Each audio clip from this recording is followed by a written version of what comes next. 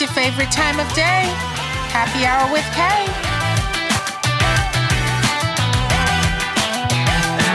On today's episode, I'm chatting up Molly from Shooters Gotta Shoot podcast, and we're discussing why it's socially acceptable for women to make the first move on dating apps and why it's not the norm in the real world.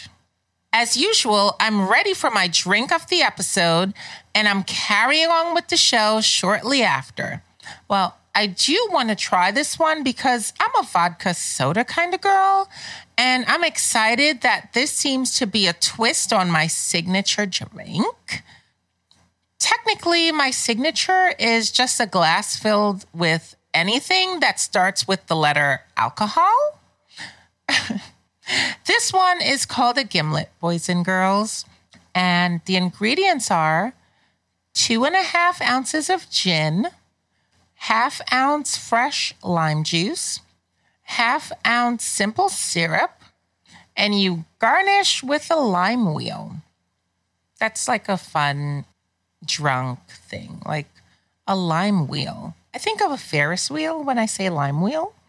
But it's more fun because then you get a little bit of sour and then your lips go like, so fun. So let me have a swig. That's actually really good. It's so tasty. Oh, and then the lime. So let's go on to some current events because my day was definitely just not as fun.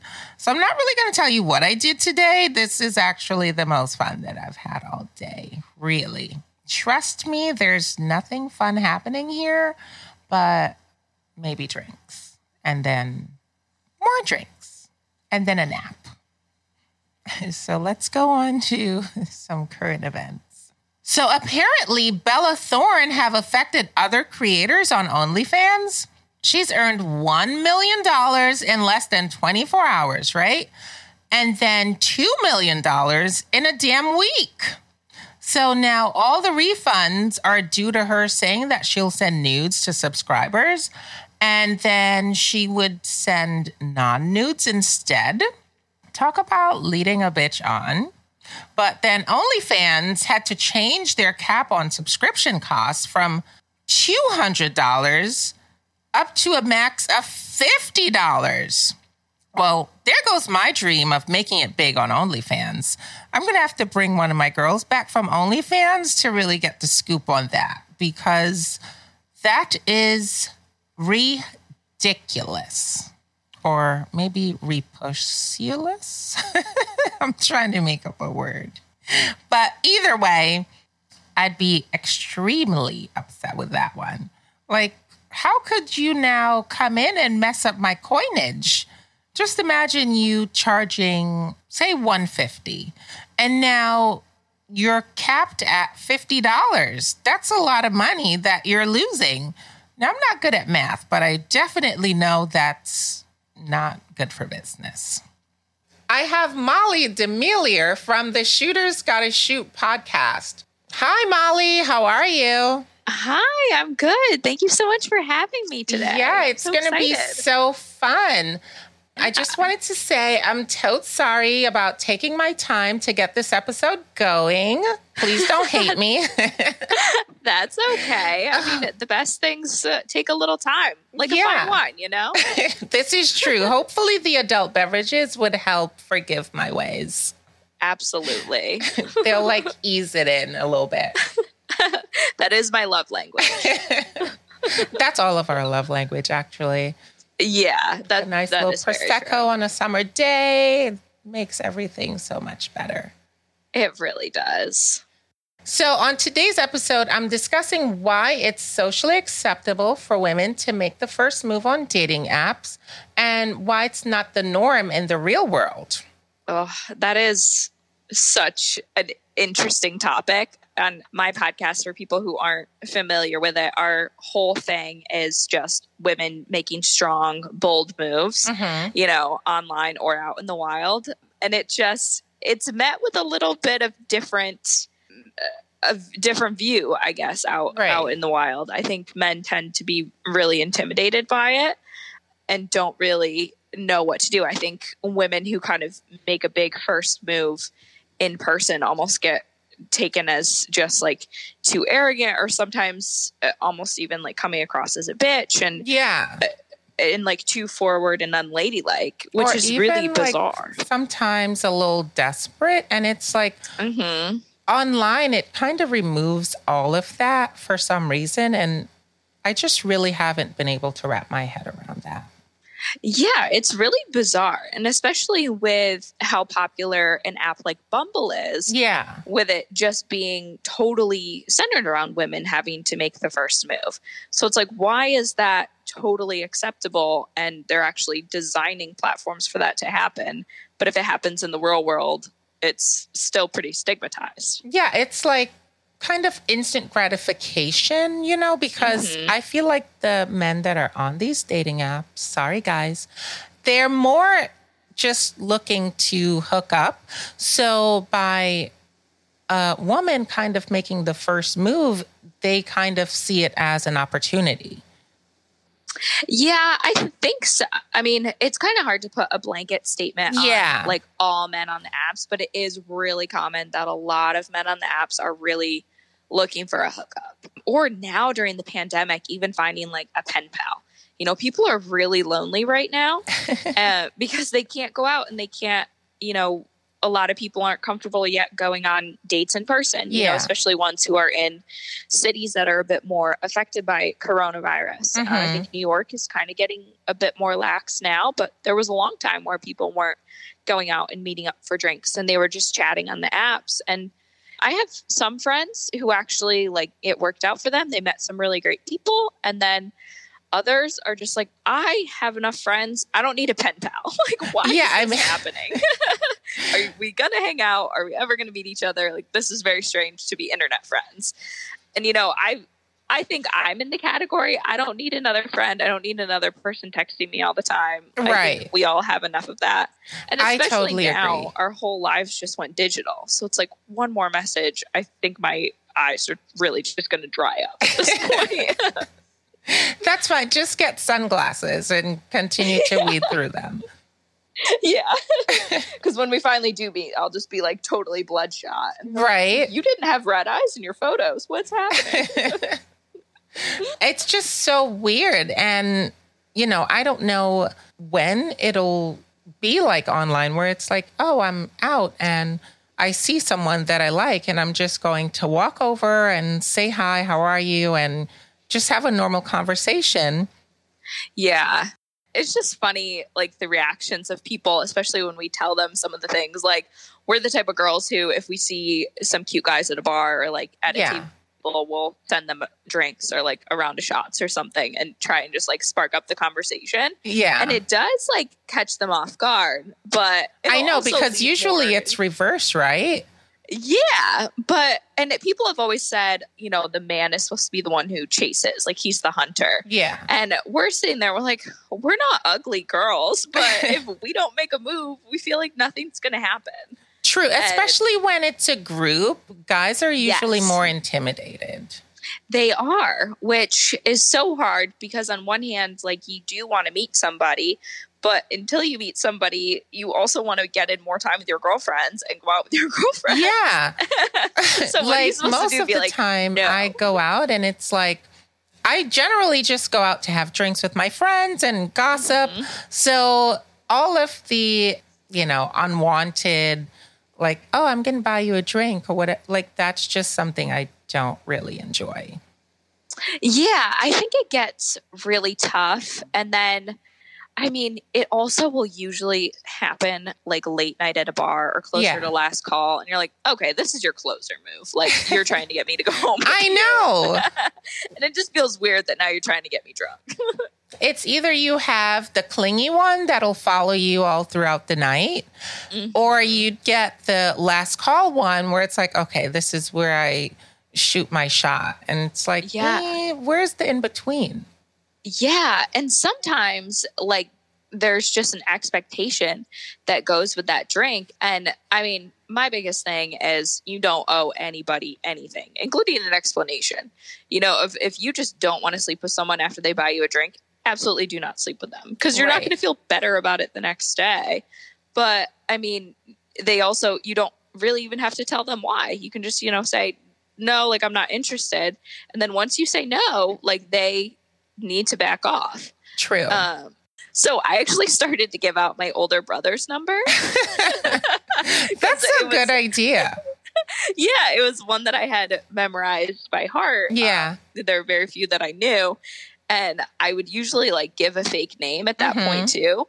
So I would just be like, hey, yeah, like my name's Lexi, like here's my number. And then finally my brother figured it out, and he called me one day and he's like, can you stop whatever it is that you're doing? Oh my gosh.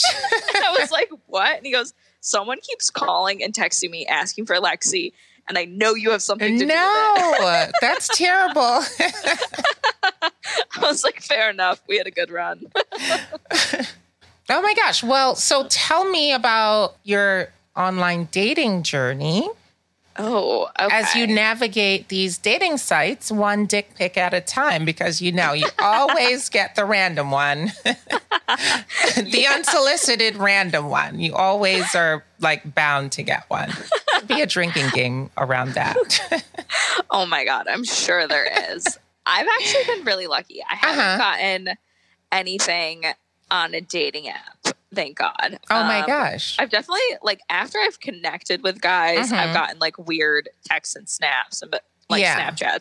And so I was at first that person who was really kind of like altering my schedule for these dates, and then get really disappointed because they weren't happening. Oh my gosh. Yeah, it's so frustrating because especially at that time I was like, well, I could have gone to the gym tonight, or, I was in grad school. So it was like, I could have done this study session, or, so many different things. And I was like, well, I, had all these plans. And then all of a sudden I really just had to take a hard pause and be like, why am I changing what I genuinely want to do for these strangers, like, who mean nothing to me? Well, you were like also fresh from Vermont, so it kind of was really exciting probably that you have all these different people, because it sounds like that finger was working overtime swiping, okay? Yes. It was. And it's also pretty validating when you get a match, right? Like, true. Really it is. Attractive. It is. Especially when it's unexpected. You're like, oh my gosh, I got a match. Absolutely. And when like the guy's pictures look really cute. And I know. Like, oh my God, like this person is actually into me. Like, especially when you're really young, there's so much gratification in that. And like, cause I've just been cooped up all summer. And I totally haven't been anywhere. My hot girl summer is about to happen in the, fall. Yeah, winter. well, it's going to happen like next summer. Yeah, just on pause. Yeah, it's just like New York is on pause indefinitely until 2021. Yeah. I don't know. People have been going on dates. I actually went on an app date, my first one since the pandemic hit, over the Labor Day weekend. It was the Saturday night. And it actually like went really well. It was really fun. We did like the outdoor dining and got some drinks. It did break one of my main rules though. Usually for a first date, I just do drinks. So if it's bad, like you can get in and out.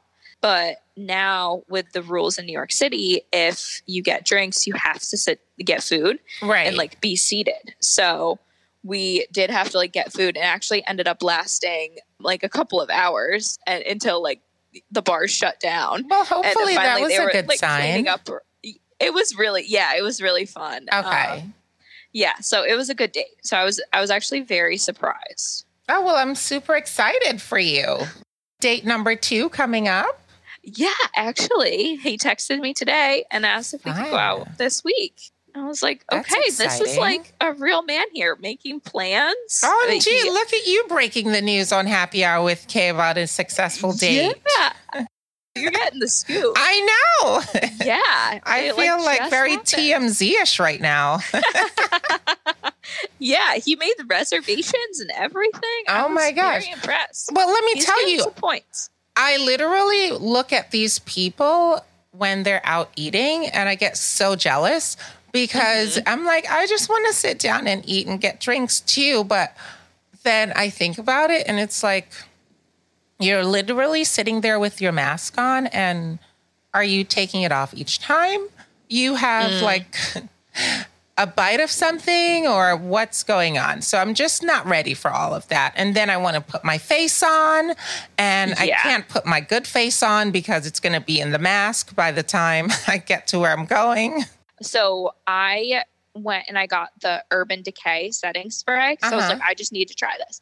I put it on under, like before I put on like any sort of foundation or concealer on my face. Like I make that my first layer, just a couple sprays and then like dab it and spread it around. And then after I do my full face, I spray it on again to like lock it in and let it dry. And it's worked so well.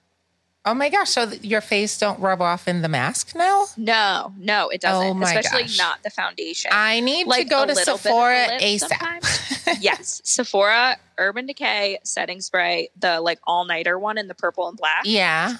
It'll do the trick. Because I literally put my like a red lip on the other day, but I only did it in the morning and it was literally just for social media. That's why we do I was everything. like, listen, if I put the mask on with this red lip, it's just going to smear all over. And then I'm definitely going to look like a clown. Yeah. And then also like I've been getting I got a few cloth masks because I was breaking out like so badly. Yeah. That was like, I need something more breathable.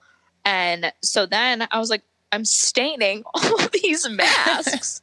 But yeah, it's like totally saved my masks. It's like saved my face that I take so long to put on. And it's been great. Well, the plus side about, going light on the makeup is that I'm also saving money because it's not running out as fast. Yeah. So I do enjoy that aspect of it, but I still want to, have my face done.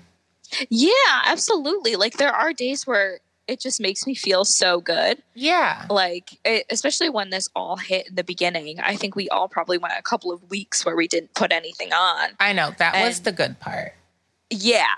But then the first time that I did, I felt like a supermodel. I was like, oh my God. I know. It literally changes your outlook on yourself. You're like, oh my gosh. OMG, it was so fun talking to Molly.